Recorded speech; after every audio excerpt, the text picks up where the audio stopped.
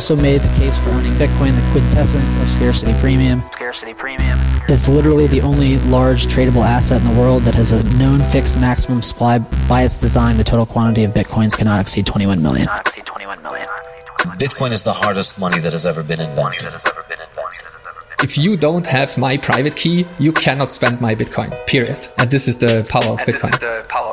It's the first time we figured out how to create true property that you can take possession of with full custodial rights. What's going on, everyone, and welcome to another episode of Talking in Bits, where we walk you through Bitcoin bit by bit so we can provide you with the information you need to succeed and persist. Back with episode 57, got my really good friend Car in the house here. And this is a special episode, man. This is the first Talking in Bits in Austin. Yeah, this is the first time we've ever done it live. True, yeah. It's just a magical thing because we're in Austin, and I think I have the most bullish Austinite here sitting next to me. Yeah. And media mogul. Maybe not more bullish than Parker Lewis. I think you're more bullish. Nah. I'm going to tell you why. I'm going to give you, and this is no knock on Parker. I saw Parker this morning, so I just give you this is how Parker is way more bullish than anybody here in Austin. Okay. I love Parker Lewis. He's one of my, So do I. he's like one of my favorite people in the world. Okay. So we did the SatsBuy hackathon this morning. Yep. Right? It's Saturday for everybody. Last week, probably you're hearing this on Wednesday or something. Yeah. Kyle calls me. He's like, "Hey, Car, when are you getting here?" I'm like, 9 o'clock. He's like, "Okay, well, Parker's already waiting for us." He called me like at 7:45 a.m. Yeah. And I'm like, and the hackathon doesn't start until like 11. That's Parker Lewis. Okay, fair. You got me. Yeah. So like when you hear people say like Parker Lewis is the hardest working Bitcoiner, and I believe it. It's true. All right, can I give you my angle on that though? Yeah, go for it. All right. He's doing a lot of things. He's on one path. You, on the other hand, name all the things you're doing right now. That's why I consider you more man, bullish. I'm not that guy. I think so, man. You're being humble. No. Name the things you got going on right now for the people. I'll put them in the list of like the most important. I would say like what we're doing at Pleb Lab is like really important because we help open source developers. We help anybody that has a Bitcoin project that needs help getting funding. Like we help them get funding. Yeah. And we do that here in Austin, Texas. So I would say Pleb Lab is probably the most important thing. Right after that, I would say it's TFTC, like what I do with Marty as a producer. Like I think Marty is, giving the most real news out there right now. I think RHR is like probably one of the most well-informed opinions just in media in general, just like in media in general. Yeah. So I think that's really important. And then after that, we do Austin Bitcoin Club. Yep. And that's just more of a social event. But what that does, it's a place where people who are new into town get to gather together once a month at Bitcoin Commons, and they get to socialize with all the other Austin Bitcoiners and like hang out. And then after that, we do me and Remy do a local Bitcoin newspaper called Thriller Bitcoin. And then we try to basically send out all the signal that is happening here in Austin. So that way we get more people coming to Austin and they can see like what's going on out there. And we have a different kind of angle to it. Yeah. We've talked about that. And then after that, I do it. After that? No. And then after that, I do some other production work for a couple other big Bitcoiners here in Austin that I'm not gonna dox. Sure.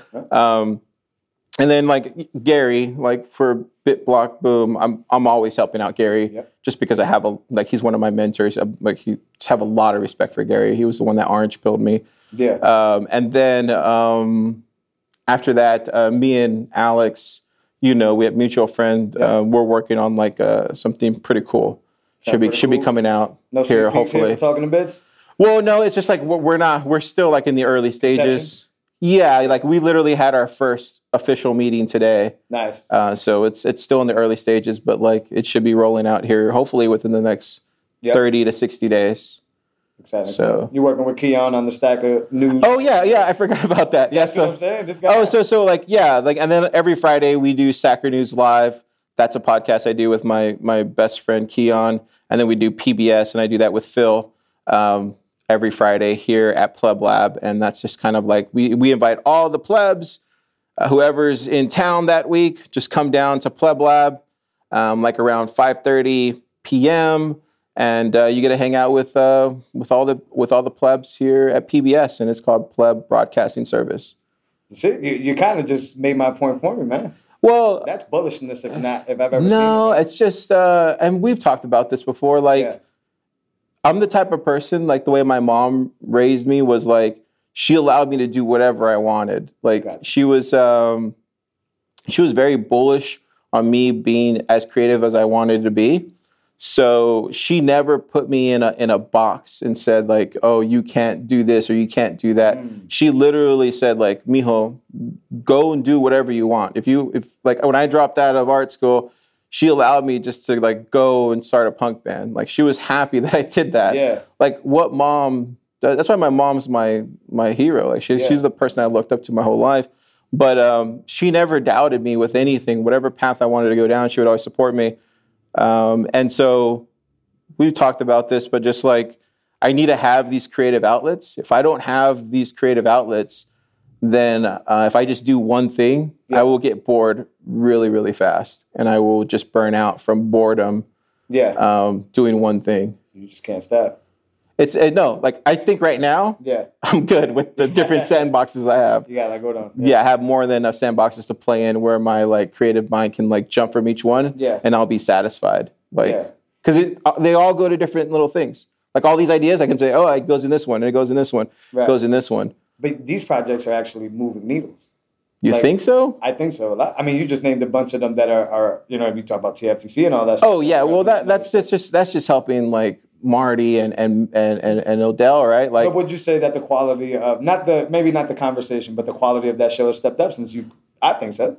No, I would say I hope so. Like I don't want to piss off the freaks. I would say like I probably have helped, but I know I've definitely have learned way more and have gained way more from those guys than they have from me. So it's like if I've helped this much, they've helped me out this much. So it's like that. It's like I have a long way to go before I even pay them back as far as like what I've learned from them. Gotcha. Yeah. When you were talking about your mom, and just to circle back on that, I don't know if you've recently seen the Kanye West documentary, The Genius. Have you seen that on Netflix? No, but somebody was telling me about that. Me and Tristan were talking about it from Lightning Escrow. Like we were talking about that. Well, it's really good. But what was really striking to me is how you were saying that your mom never put you in a box, and your mom never constricted you or she believed in you, right? And what I was getting from that, and why we see as Kanye West being this guy that just does anything he wants to do, is the same thing.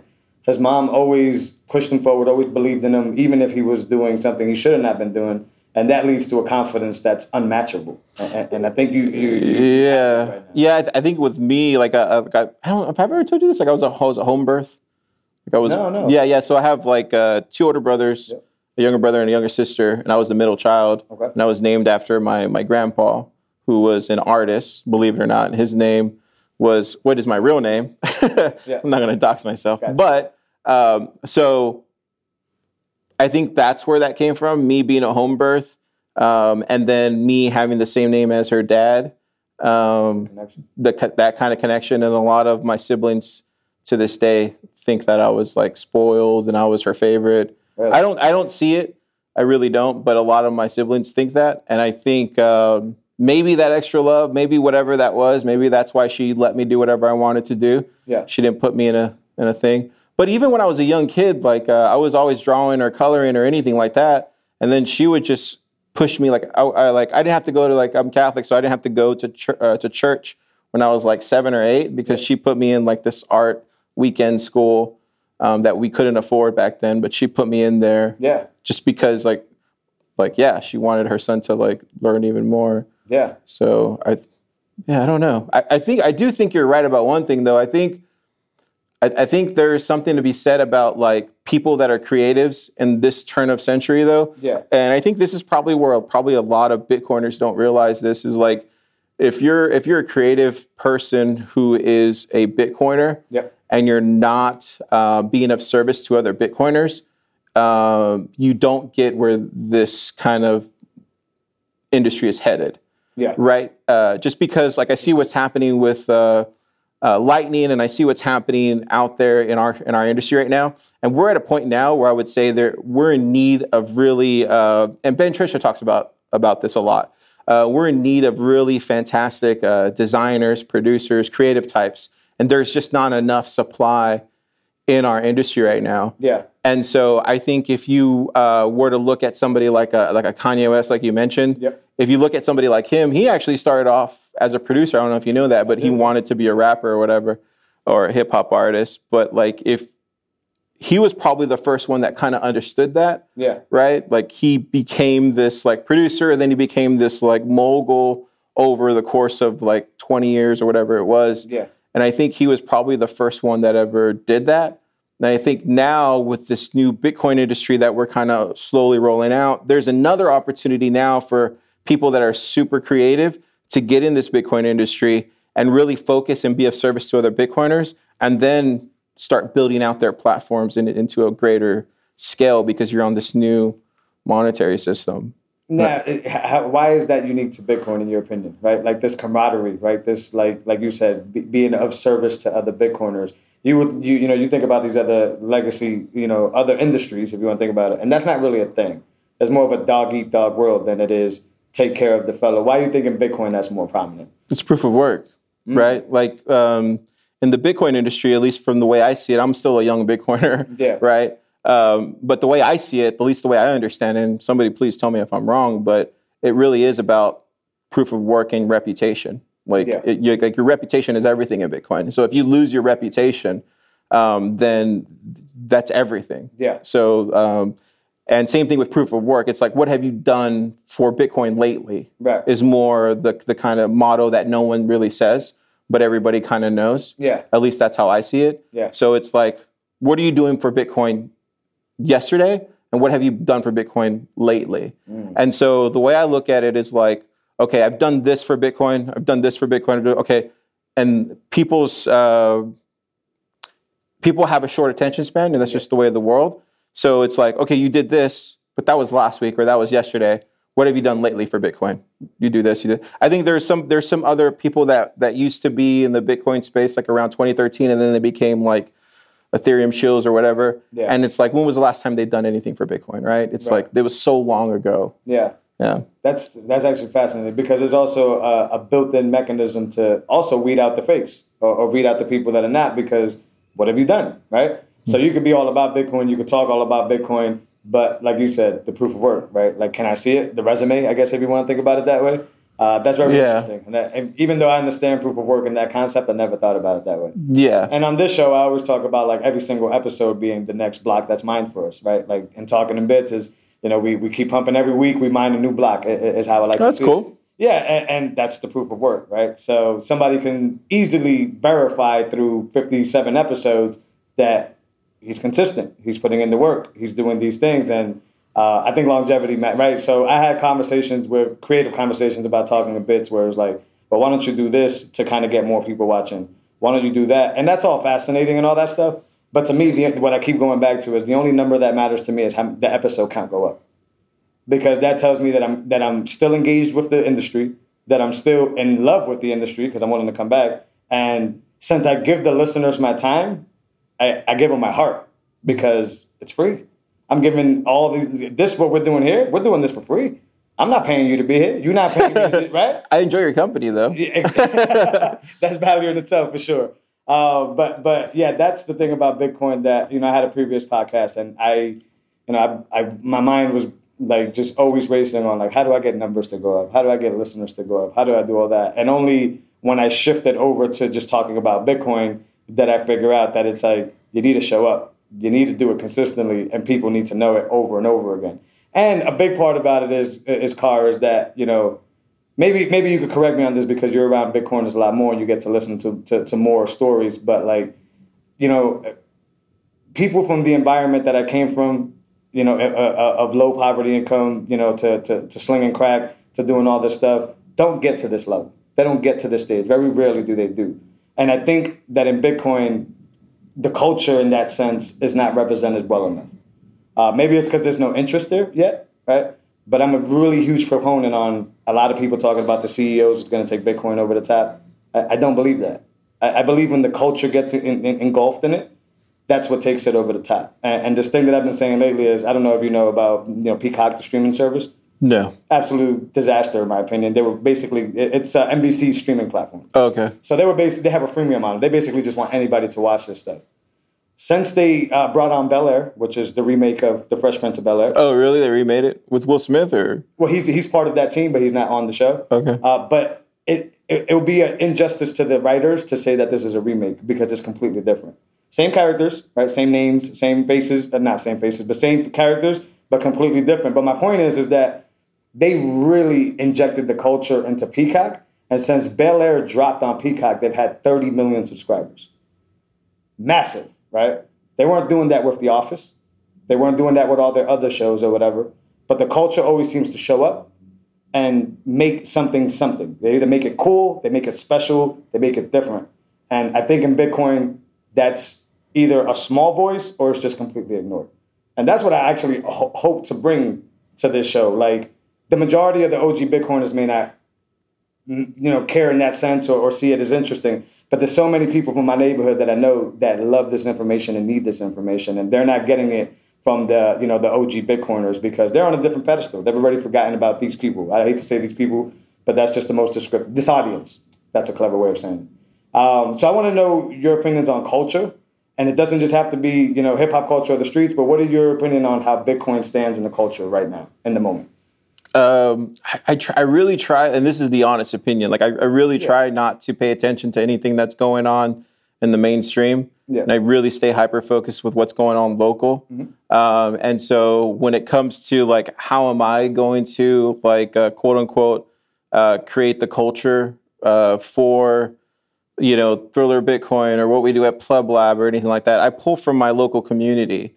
I don't think about, like, how am I going to scale to Chicago or to Los Angeles or to, to wherever, Canada. Like, I don't think about that. I just think about, like, I'm from Austin. Yeah. I know what's cool in Austin. I've lived in Austin most of my life. Yeah.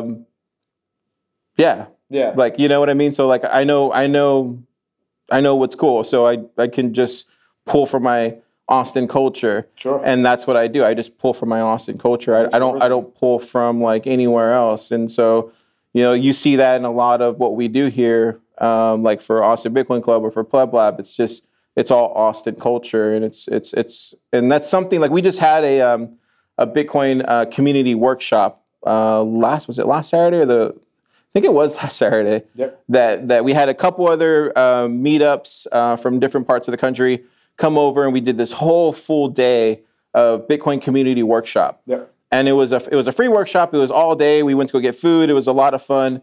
And during that, me, Kyle, and Keon were talking about. They're like, "Car, what are you going to do during this workshop?" And I was like, "I really don't know. Like, I had no agenda. I kind of had, like, a few little bullet points. Michael from Moshi was there, and we kind of had a couple ideas we were going to get into." I knew what I wanted to talk about mostly, but ultimately I just wanted to help them so that way they can go back to their communities and then build it up. Exactly. Right? And I just wanted to give them, like, a brain dump of what I've learned, what Michael's learned, what Kyle's learned, what Keon's learned from building community here in Austin, brain dump into them and send it. And so what we did, we spent the whole day kind of going over just different things. And every time, like, a new topic would submerge, I would, like, write it down. And then over the course of the day, I had a full curriculum for a future workshop that I can do a month from now. And then after that, I asked for feedback. Yeah. And believe it or not, they gave me some really good feedback. They were like, "We need more whiteboards, things. We need opportunities for 2 days. It needs to be a 2-day workshop.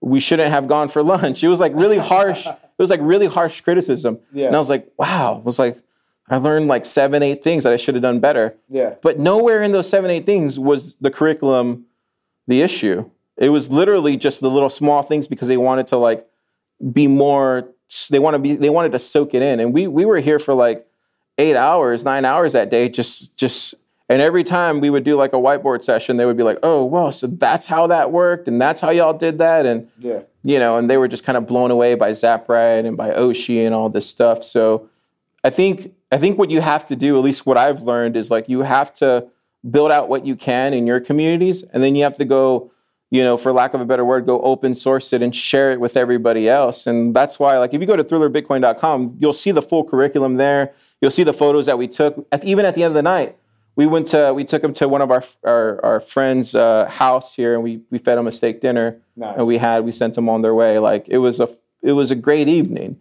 But that's the kind of hospitality you have to show people that come into town in order for them to go back and recreate that same type of community aspect in their own town. And that's kind of where I grabbed the culture from. Yeah. But that's the same type of culture that I've always gotten from Austin. Yeah.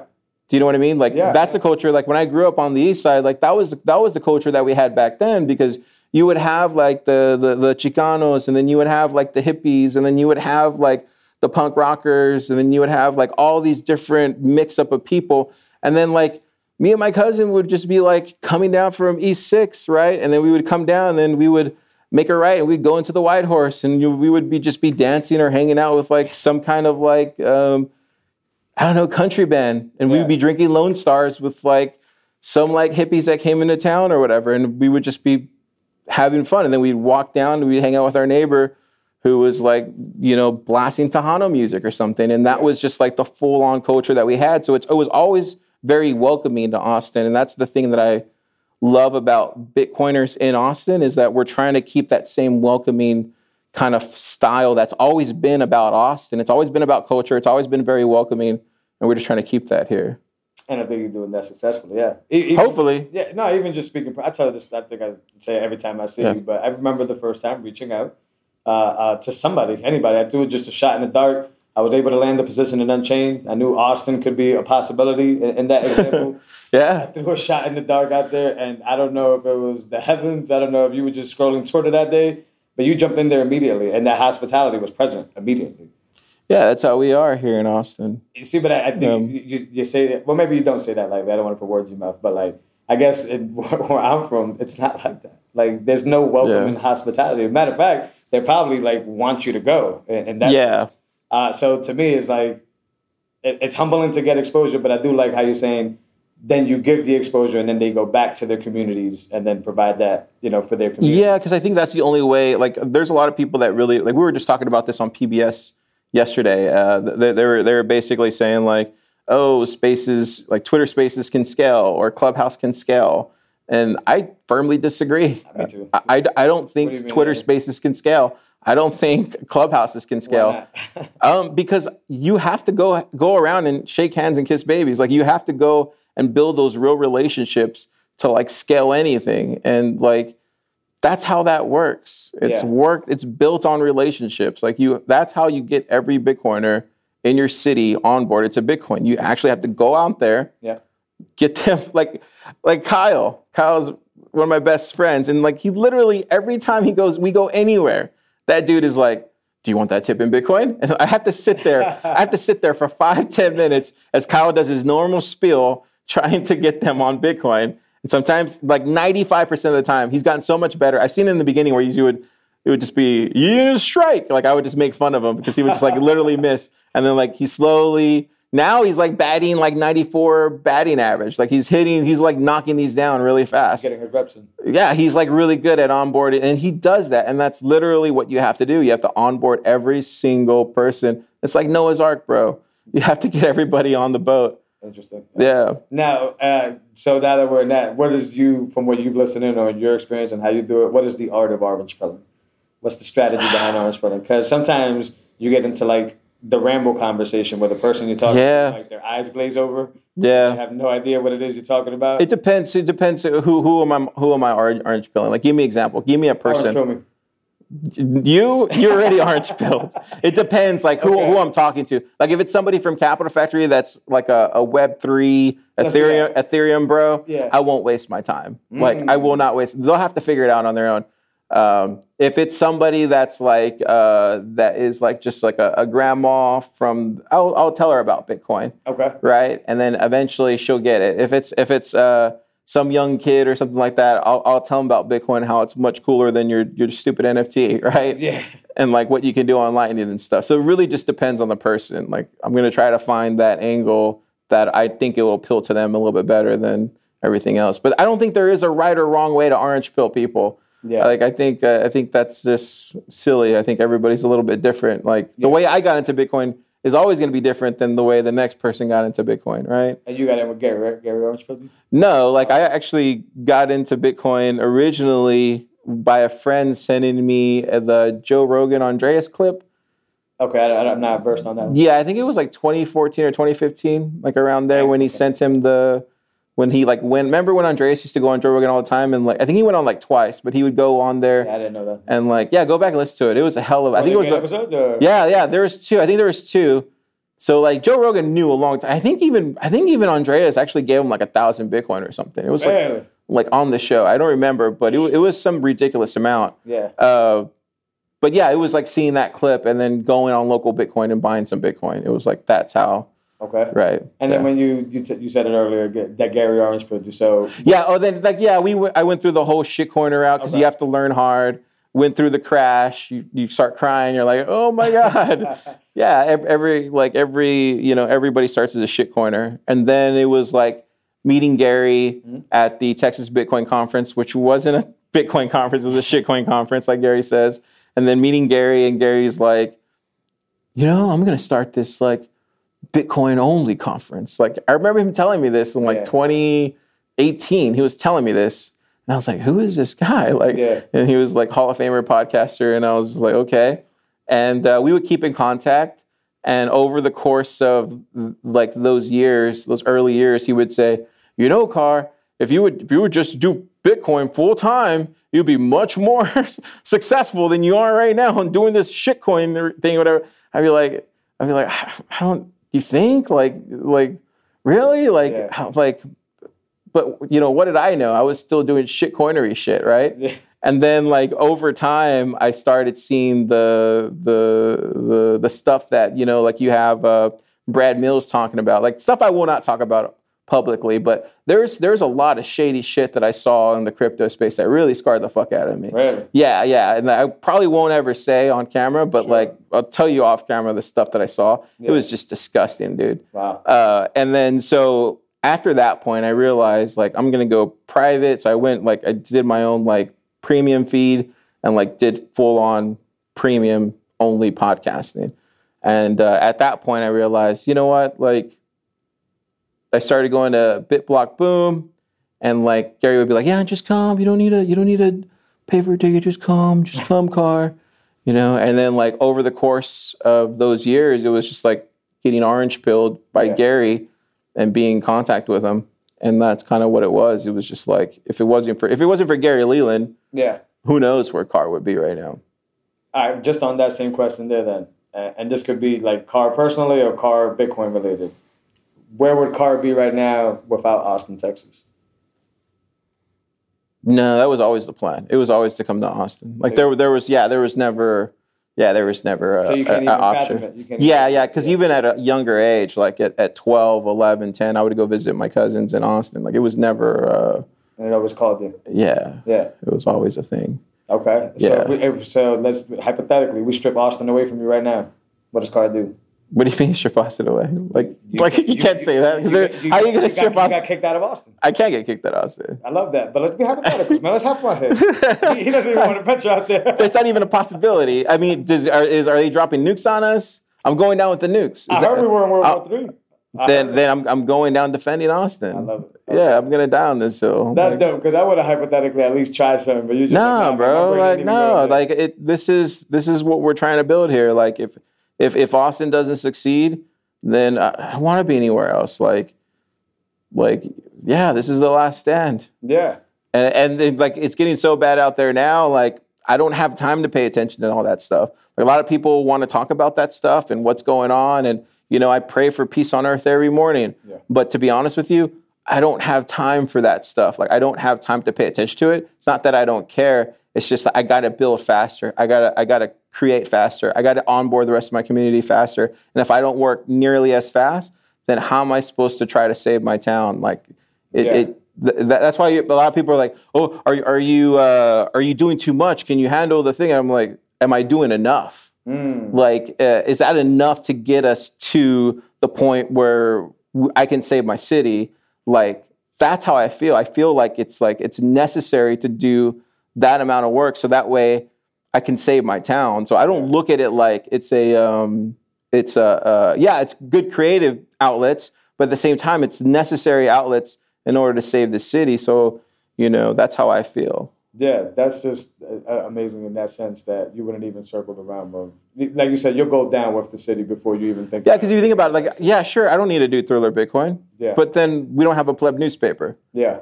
Then all we have is Austin American Statesman. Yeah. And then where do the Bitcoiners get their Bitcoin-only news? Right? And So especially Austin-only centric, Bitcoin-only news, then we don't have it. So it needs, somebody has to do these things. If we don't do these things, then who does it? Who's going to pick up the mantle and run with it? Yeah. I'm tired of personally where I see myself where I'm like, could I do more? And I'm like, yeah, I can. I think I can squeeze in this to make this post to cover this news. Here recently, we just had 2 resolutions passed that Remy covered on Friday here in Austin, right? There's one that Mayor Adler passed or is trying to pass this resolution on the 24th of March, where he's backed by Stacks. There's a lot of shady shit going on. I don't know the specifics on it. Go read the article. It's on Thriller Bitcoin. But resolution about a law? Laws being passed? What do you mean by resolution? I would say go read the article. Okay. Because the word resolution, what do you mean? Moves being done? Or? Exactly. Okay. Moves being done. And then there's another resolution done by McKinsey. She's part of the City Council Treasury, I believe. That's pro-Bitcoin. And then there's another one by Mayor Adler, another resolution that's very crypto-centric, backed by Stacks. Right? And so these 2 resolutions exist right now in the city of Austin, and no one knows about it, right? Yeah. They had a press conference on Friday. Usually when you do press conference on Friday, you try to sneak them through the weekend, and it's just no, hush, hush, you don't see it, right? Yeah. So that's why we need a Bitcoin-centric newspaper in Austin that's covering this stuff, because Austin is the Bitcoin Mecca, in my opinion. And I think if we don't have something like that covering this stuff and paying attention to this stuff, then we're going to miss this kind of stuff, this kind of news. That's important, because people and companies that are in the shitcoin space, they do this kind of stuff behind closed doors. And the only reason I know that is because I used to be involved in work with shitcoin companies when I was covering the crypto space in 2017, right? I saw how they worked firsthand. Wow. So that's why I'm saying I'm keen on their tactics. Yeah. Right? So that's why it's important that I do these certain things, and that's why it's important that that information gets out. And I'm so proud of Remy for covering it and for writing it up. Yeah. Now you can see how passionate I am about it. Yeah. No, it's amazing. It's always great talking to you, even off the mic. So this isn't just for the show, guys. We have these conversations. So you nailed that spot where Bitcoiners here in Austin get that real untainted news. How long before it spills out to the rest of the states, right? Because I think I would make that argument that needs to happen everywhere here. And I know your focus is here. What, a pleb newspaper for everybody? Just, that clean news, that real news. I think that's my hope, right? I'm a big believer that be the example, for everybody, right? I think there was, he's probably a bad example, but there's a lot of great leaders that have always said, if you want to, change the world, be the change you want to see, right? Mm-hmm. And then you can set the example for everybody else. And either people are going to see you dancing by yourself like a lunatic, or they're going to be like, that looks cool. I think I'm going to go ahead and do that too. And my hope is there will be other, local Bitcoin newspapers that pop up in every major town, and they can start doing it on their own. They start covering their local bit devs. They start covering their local Bitcoin meetups. And they start reporting their own local news the right way, right? Yeah. And I think that could be really cool for Bitcoiners. I think that's a really needed thing in America right now, is really high, really good news. On Thriller Bitcoin, we cover really good news. Yeah. It's not bad news on there. Yeah. It's black and white photography. There's no color photography, just because these days when you look at any type of website, it's always color photography, and it looks completely like fake news. I don't care what website you go to. Whenever I see a color picture and it has news attached to it, I don't believe it. I just don't believe it anymore. But when we did Thriller Bitcoin, me and Remy were there's something about black and white photography and seeing other Bitcoiners that we know in our own city that feels very authentic, that feels very real. And I just think it just feels like real news. Yeah. And I think on that, like, if you use the newspaper, the current way of things as an example, there is a space for your local newspaper. Back home, it's the Telegram and Gazette. But then there's the Washington Post, right? And then there's one that has, like, this national coverage or whatever. I would be fascinated to see Thriller Bitcoin get to that Washington Post level. And I know the focus is here in Austin. Yeah, you have to have a low time preference, right? Like, you have to like slowly roll this out over time. Well, I know that's the legacy newspaper outlet or whatever, but will that same similar system work in this scenario? Yeah, like right now it's just a website, right? Okay. And we cover local news here that's Bitcoin related in Austin. Mm-hmm. Eventually, I see us creating like quarterly Bitcoin newspapers that we drop off at the Bitcoin Commons, and we have like a Lightning address, and it costs like 100 Satoshis, and you pick it up, and you can either pay, it's going to be an honor system, you either pay it or you don't, and you just steal it. I like honor But system. Bitcoiners are usually honest, right? And then we have it at Shiners, our local Bitcoiner bar. We have it here at Pleb Lab. We have it different places like at Meteor, where that's a Bitcoin coffee shop. We have it at different places that Bitcoiners hang out so they can grab their newspaper, and we charge like 50 sats or whatever it is to pick one up. And then eventually we could get to a place to where maybe we do it once a month. And then eventually we get to a place where we do it like once a week. And then eventually we get to a place we can do it once a day. Yeah. And just have to have a low time preference. Like, because right now, like, it's run on donations. There's no ads. And that's just kind of what we do. Yeah. Until we get until Lightning gets there to where we can start having Lightning per post and stuff like that. And I think Marty's building it. So hopefully we'll get there one day. That's fantastic. So that's value for value. Exactly. What you're doing here on this podcast is value for value.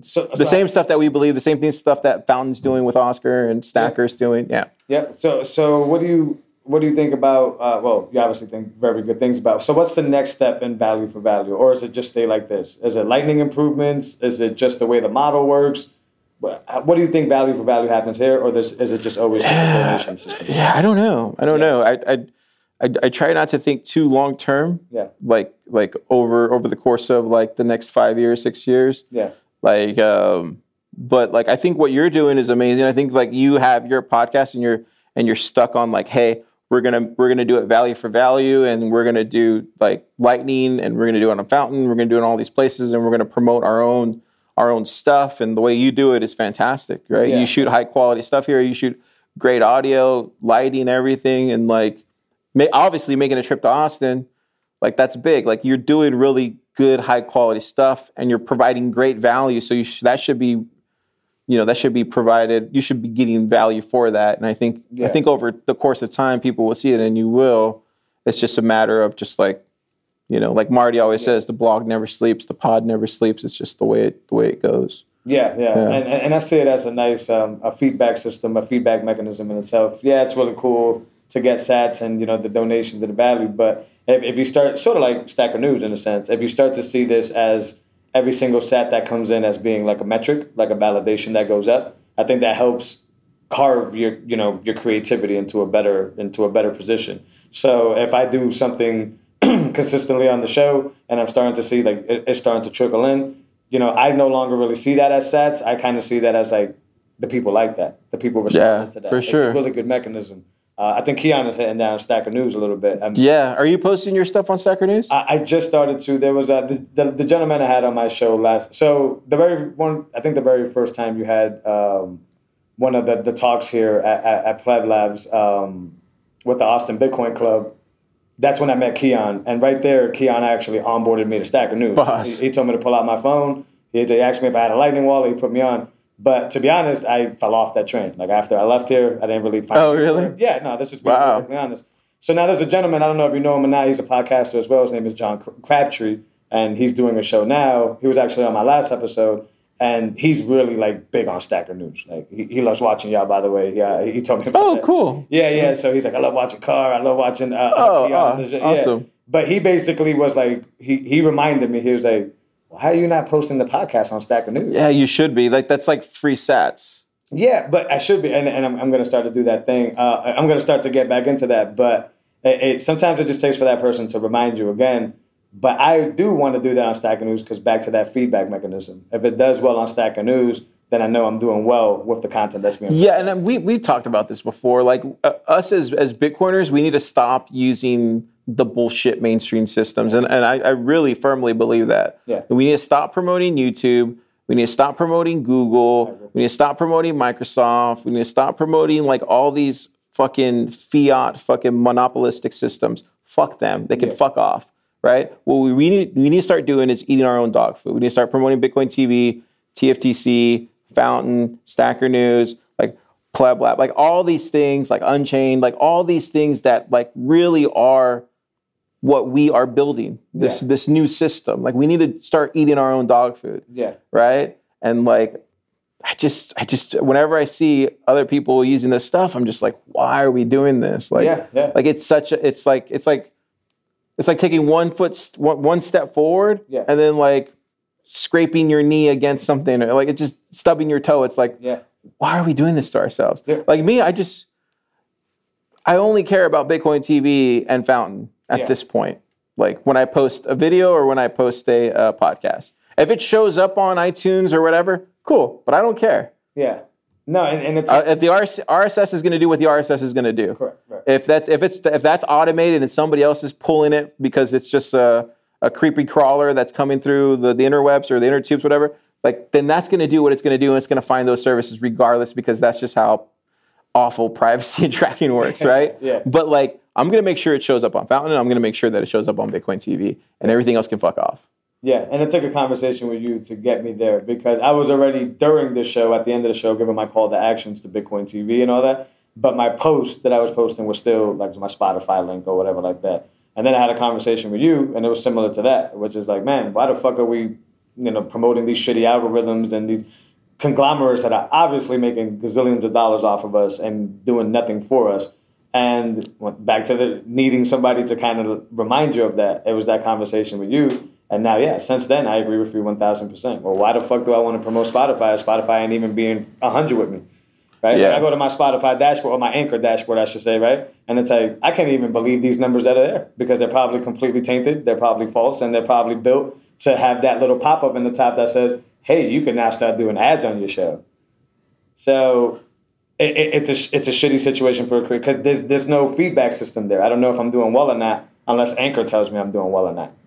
Right? And then and your conversation with me was like, well, I need to go back to the systems that are doing that. It's fiat. It's fiat thinking. It's fiat mindset. We don't need validation. We're Bitcoiners. We're going to do whatever the fuck we want. Yeah. And I think and I think that there's just too many of us that have one foot into this fiat system and then one foot out, 1 foot into this Bitcoin system. Shit, sir. And it's like we just need to pick a fucking side already. We have fucking nukes probably launching right now as we talk. Sure. We don't know. But like that's what I'm trying to say. We need to pick a fucking side, and we just need to go. And that's just how I feel right now. Yeah. Like there's just no time to play around anymore. Like the thing that Parker writes about gradually then suddenly, like who knows where we're at this point? Like who knows where are we in the gradually part? Are we in the suddenly part? Like where are we at there? Like are we at the end of gradually? We're at the beginning of suddenly? Who the fuck knows? But I know it's going to happen.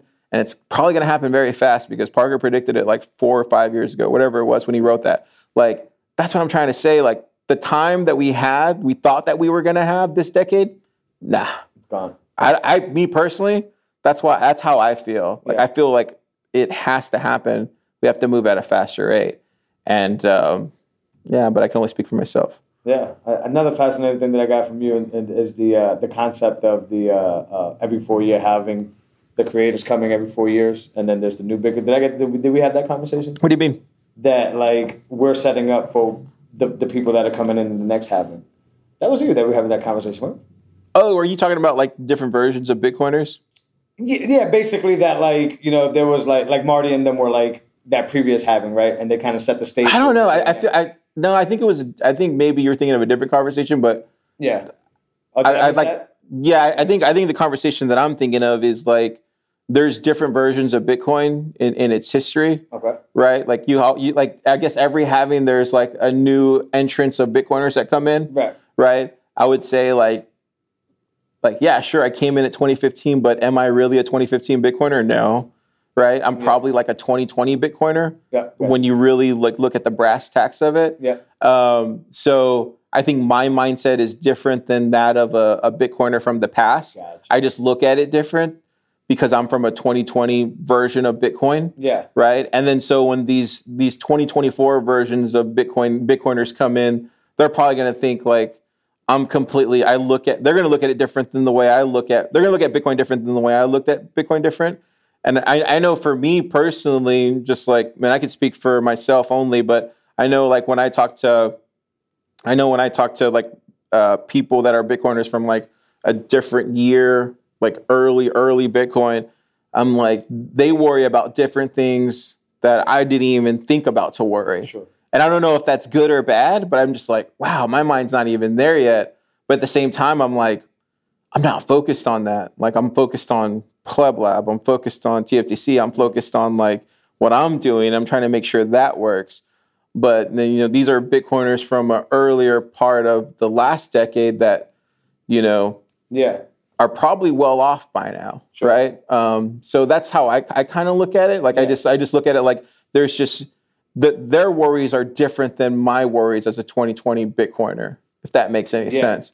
So like I have to try to onboard as a 2020 Bitcoiner. I have to try to onboard all these new Bitcoiners that are going to be coming in 2022, 2023, 2024. Yeah. So that way, those new recruits can start onboarding the 2024, 2025, 2026 Bitcoiners. Yeah. Just like the 2017, 2018, 2019 Bitcoiners onboarded me, right? It's like it's very much that's how I look at and perceive it. Yeah. I don't know if that's a conversation we're having. I think it was, But that's just how I look at it. But I could be completely wrong. What the fuck do I know? I'm a young Bitcoiner. No, I think you're right because some of the OG Bitcoiners, some of them have like, you know, like you said, the new Bitcoiners think of it differently. So they ostracize some of the older Bitcoiners. Some of them are loved, some of them are praised, but some of them are ostracized. And I think it's because... What do you mean by ostracized? Like they're called spooks. They get, old shit brought up against them or whatever. And it's really these new Bitcoiners that are doing all that fucking... Oh, really? I think so. Like the dudes that are on Twitter, in my opinion, that are like... Oh, I don't believe anything on Twitter. Right, I don't either. But like those dudes that are like really hungover on like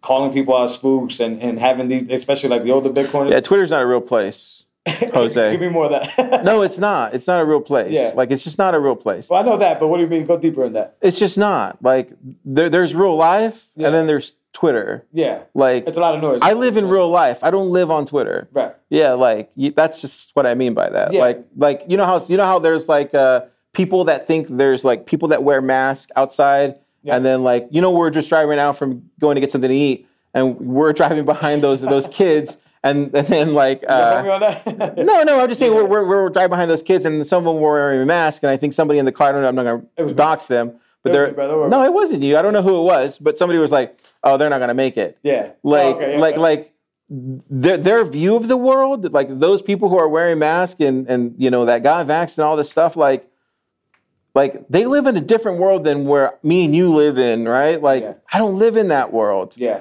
I don't know what world that is. Yeah. But I don't live in the same world those people that wear masks do. Yeah. That's all I mean by what I just said. It's just like... They're stuck in the fake world. I know, I'm just saying, like, that's not a real world. Yeah. Like, that's probably a real world for them. Yeah. But that's not a real world for Carr. Yeah. Like, I don't know what that world is. I couldn't even comprehend it. Like, does that make sense or no? It does make sense, absolutely. Now, would you try to, like, explain to that person that... No. Like, who am I to say their world isn't real? Yeah, I just know that that's not a real world. Yeah. So that's very interesting. Yeah. All right, so let's circle. I feel like we're getting into hot button issues. I mean, that's what we hot do, takes. right? That's why these conversations are always awesome. Yeah, and we have these conversations off the mic. Yeah, we do sometimes. Yeah. Right. Yeah. So. Hopefully, when I'm out here, it's going to happen more often. Mm-hmm. All right, so you're around, a lot of the happenings and the newer stuff. What has you most excited in Bitcoin right now? From what you hear or what you've seen. The devs. The devs? Anything specific or just overall the devs? Yeah, there's tons of projects that I'm super bullish on. Moonbase 5, what Thomas is doing. I haven't seen that one. Yeah, he's still kind of in stealth a little bit. Super bullish on him. Really bullish on him. I think that kid's brilliant. There's what Lightning Escrow is doing with like Super Testnet and Tristan. Yep. Man. Yeah. Yeah. I'm just going to say yeah. Yeah. Yeah. Is it the devs working on Lightning specifically, or just any dev in Bitcoin? I think most people don't understand that when you're in a room full of wizards, Yep. and I call them wizards because some of the things that they do, like on a whiteboard session, and then after a course of like 5-7 minutes, and you see like 3 or 4 of them, and they'll do a whiteboard session. After a course of like 7 minutes, they'll be like, I think we just solved a problem in Bitcoin. Let's go to lunch, right? Yeah. And then they're like, and then it just stays there, and then they'll go wipe it off, and we'll just go eat Velvet Taco down the street. Yeah. And then I'm looking at it, I'm like, should we take a picture of that and like send it to somebody? Nah. It's just like erased.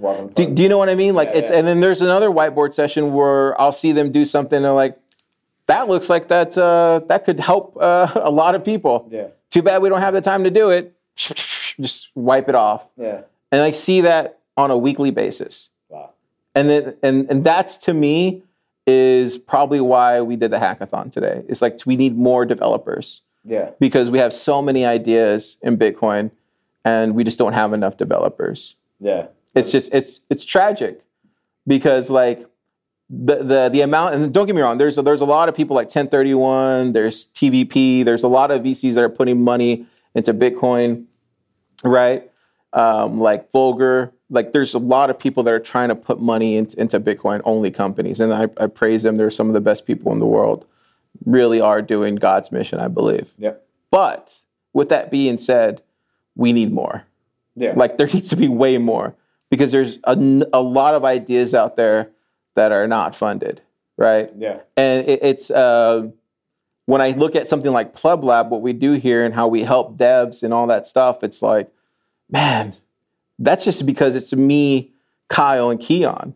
And like, we don't get paid for doing any of this. Like we all work for free. Yeah. Right? Like all of us work for free.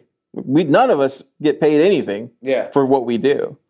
And imagine if like we could afford to pay somebody to like do this like full time. Like Kyle's full time. I'm like full time, like running back and forth like a chicken, up and down Littlefield back to Pleb Lab, Littlefield. Like it's just like back and forth. Bitcoin Commons, Pleb Lab. Bitcoin is like back and forth. But it's like, man, imagine like if we had another person that could dedicate all day, like it'd be like, dude, how much more could we get done? Right. How faster could we work here at Pleb Lab? How much more efficient could we get if we had like that much funding? Like that much, not even that much, just like that much. Yeah. Like it wouldn't even take that much. It would literally take like that much. Just a little bit. Yeah, just like we're used to eating dirt. Yeah. Like, I love dirt now. It tastes fucking amazing. Like, I could make a great mud pie. But, like, imagine if we had that much to pay somebody to do this, like, full-time, who was actually, like, very good and efficient and that were, like, dedicated here all day for the devs. Like, that would be amazing. And they could do all these things for them. Like, we already have the foundation. We have all the connections. We can help them with everything else. But we still need more people to help us get these open source projects out there. But is that far off? I pray for that every day. Every morning I pray for that. Maybe one day God will grant that wish. Okay, so you don't know exactly. I was going to ask if that is that far off. Is that situation? I don't know, man. I don't know. Gradually. Like, I don't know. I pray for it every day. I pray for that every morning. Now, but even with that being said, I will say we're at a sustainable part in our and fast too. What's been the timeline for Pleb Labs? We started Austin Bitcoin Club in June, July. I bought the domain in February, March of last year. So you're approaching a year. Yeah, I had the idea last year, like in February, March. Most people don't know that. I just didn't have the right person to help me build it. Yeah. And then I met Kyle, right? And then me and Kyle, we locked in really good, like in June. And then at that point, we went to Miami. I met Keon. Came back, me and Keon, best friends almost immediately. It was weird. We had like an instant connection. And then I met Kyle, best friends almost instantly, instant connection. But we're all Bitcoiners. I think that's just natural. Yeah. And then after that, it was launching Austin Bitcoin Club. I want to say it was July or August, somewhere around there. And then Pleb Lab, I always get the timelines wrong because Bitcoin's way longer than what it seems. I want to say it was like October or November we launched. Maybe October. Kyle, tell me if I'm wrong. Like Kyle will let you know. Yeah. I want to say it was October. And then at that point, it was just like running. Like maybe September, October, somewhere that we would watch Pleb Lab. Yeah. And then we got everybody in. And it's just been like nonstop go. We've learned a lot. I think that's why I said at this point, Pleb Lab's never gonna die. Yeah. Like we're good. But damn, dude. Imagine if we had like that much.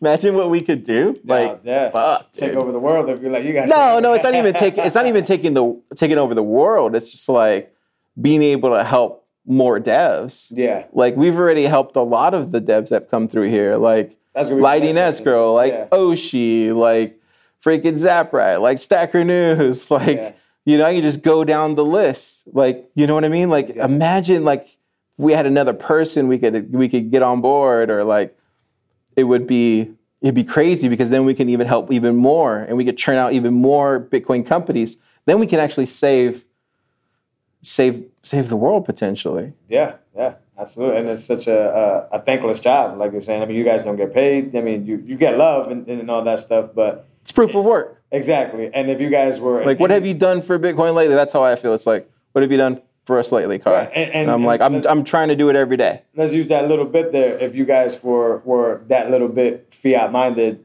I think this would implode, because you would. Yeah, and like so in the crypto space. Mm-hmm. Like you see how it's built there, right? Like you see how the Ethereum Foundation props up Joseph Lubin's consensus, right? And then they have Decrypt Media, and like it's all like some kind of weird, like, you know, and it's all funded by shit tokens, right? Like it's so shady, dude. And they literally built all that with like shit coinery. Yeah. And it's like here in Bitcoin, you can't do that. It's like it requires like actual Bitcoin to do stuff like that. Or it requires you to just do blood, sweat, and tears and like actual manual like labor and doing it for free in order to build something like that. And I think that's what people don't realize is like, in order to build something like that, you have to be willing to do it for free in Bitcoin or give up your Bitcoin. One of the two. There is no middle.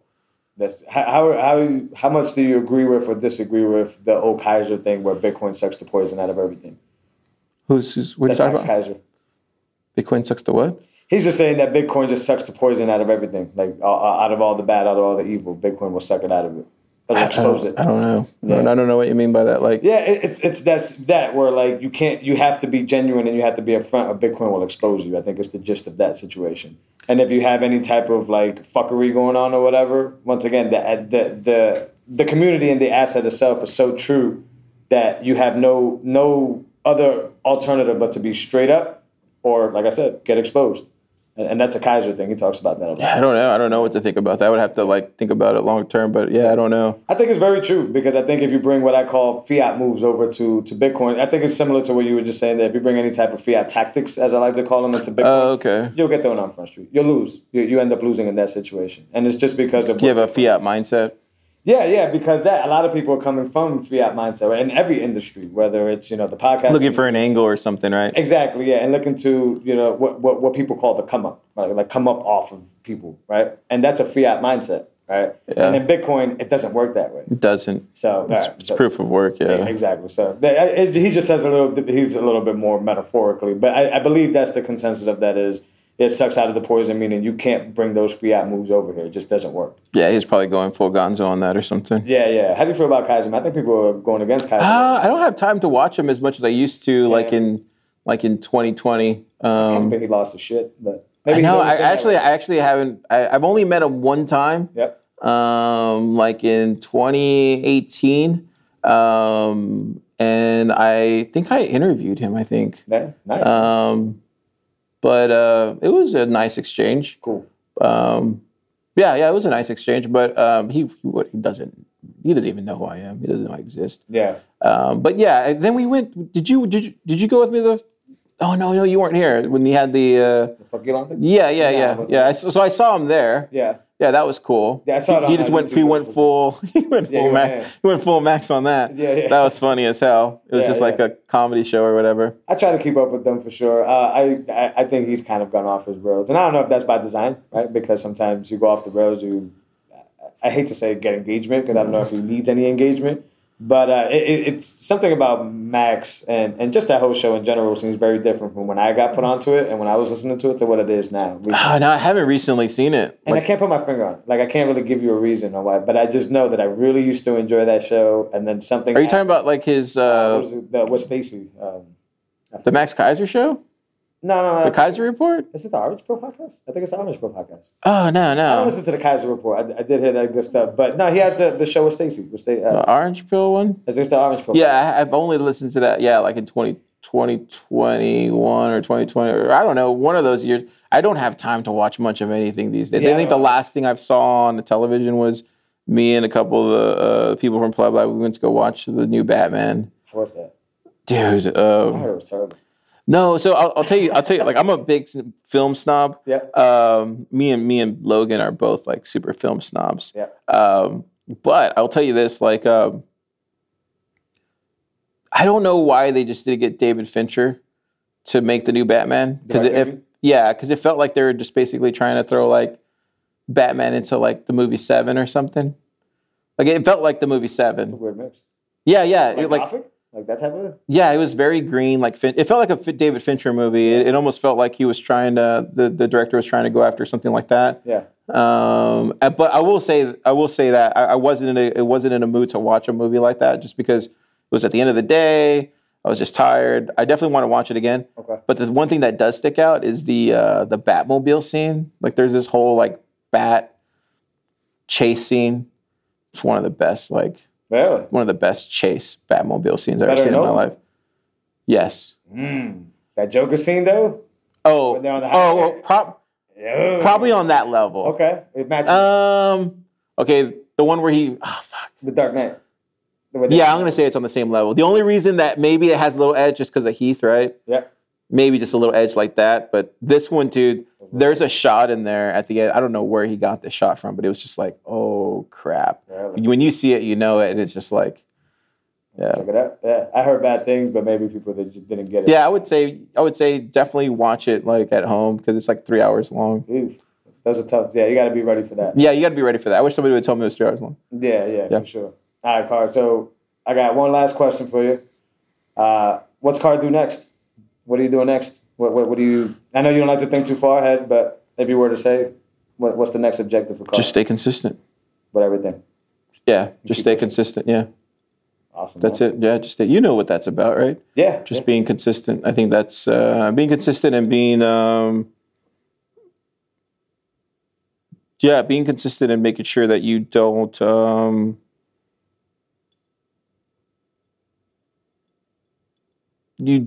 let down and disappoint the people around you.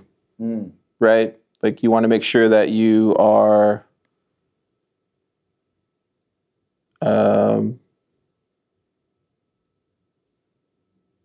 that you lead by example.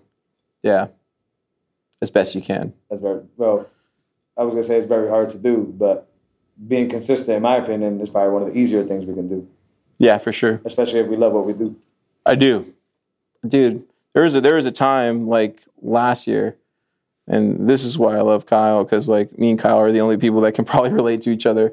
But there's a place down here called Slate Cafe, and we were gonna have our first Austin Bitcoin Club there, and Kyle's like, well, you know, we could just have it in a park, right? Like he was saying, we could just have it in a park. I was like, Kyle, we're not gonna have Austin Bitcoin Club in a park. So we just have it at Slate Cafe. And Kyle's like, we can't have it at Slate Cafe, car, because they require a mask. This was like when they were requiring masks. And I was like, fuck, you're right, we can't have it there. I was like, okay, let me figure it out. And so we got it here at Capital Factory. Yeah. And I remember when we got to Capital Factory and we got all this like stuff to like do Austin Bitcoin Club. I remember like the next day we woke up and like we started working towards Austin Bitcoin Club. We started putting all this effort behind it. I would literally wake up and like pinch myself and be like, is this real life? Like, and all my normie friends would call me and be like, hey, how's everything going? I'm like, dude, everything's going fantastic. They're like, how much money are you making? I'm like, I'm not making nothing. But like, I feel like I'm like a little kid in real life. And like, I would talk to Kyle. I was like, hey, Kyle, it's like, hey, what does this feel like? He's like, it feels like pretend, right? Like, doesn't, like, yeah, it feels crazy. Like, and to this day, like me and Kyle, whenever we're just like, you know, thinking of old days or whatever, I'm like, dude, does it still feel like that for you? It's like, yeah. Like, even now, like working for Marty Bent just like blows my mind, right? Yeah. Like, it's just crazy. Like, I know Parker Lewis. What the hell? Yeah. That doesn't make any sense. Like, these are like, I'm blessed and grateful. Yeah. Like beyond grateful for this opportunity. And trust me, I do not take that, you know, do not think that for a second. Exactly what you mean by not let those people run you down, for sure. Yeah. Being consistent, good sir. I appreciate you, man. Yeah. Good Thanks conversation. for doing this, man. I appreciate it, guys. Check us out on Bitcoin TV. Make sure you listen to us Value for Value on Fountain app, Breeze, whatever you're using. Yes. Oh yeah, this is the first. This T-shirt right here. Look, I love this right here. It says printing, and then it has like the Benjamin. The Benjamin print thing. Dude, I love that. I love that printing design right there. I'm gonna steal it. I'm just kidding. I'm not gonna steal it. No, I want that shirt's really nice. It says only 21 million Bitcoin. Satoshi knew they were going to keep printing. Dude, that's a sweet design. Who made that? It was a partnership between me and my sister. Shout out to her. She got this ready for me to come out here and talk to you and be able to wear this. When are you gonna start selling these? We're gonna sell these pretty soon. This is the first. What's the website? It's on Talking to Bits. Oh, really? Talkingbits.com. How much are they gonna cost? I don't know yet. We're a little bit early in that game. Can you get me just like a white? Is it gonna come in white or is it only gonna come in black? I get it, whatever color you want, Carl. Oh man, I think it'll look clean in like a white. Yeah, I've seen it on a sweater too. I have it on. Oh, dude. I got a few other things I want to show you. But guys, check us out on Bitcoin TV. This wraps up this episode. Listen to us on Value for Value, like I said, Breeze, Fountain, whatever it is you use, as long as it's Bitcoin only. Send the boost. Send the boost.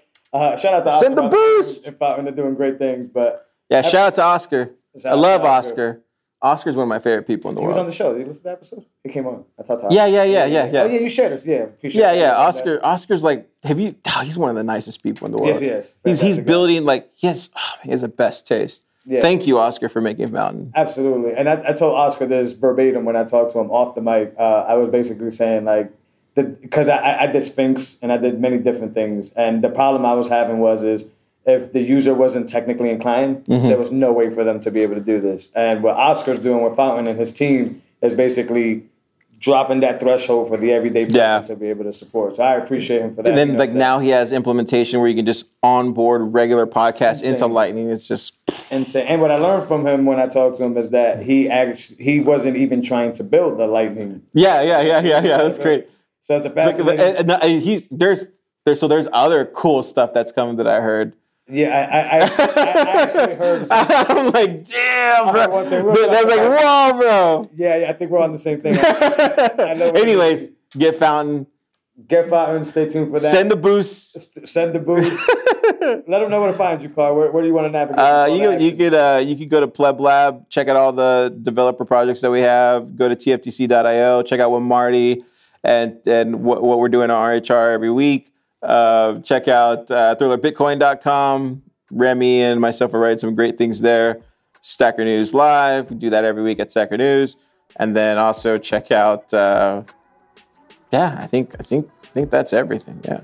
Yeah, it inspires me. It inspires me to work harder. PBS too. Phil will kill me if I don't say PBS. Check out PBS. Phil will kill me if I don't say Phil will kill me. I love Phil. Hey, shout out to Phil there you go. Yeah, shout out to Phil. You should have Phil on the podcast. Hey, let's have Phil on the podcast, man. Yeah, he's funny as fuck. We appreciate y'all. That wraps up episode 57 out from Austin. South by is out here, but they're not doing anything big. Sats by, baby. So we're going to go Sats by. But we out here in Austin. I appreciate that. Yeah. Take care, y'all. Episode 57 in the books.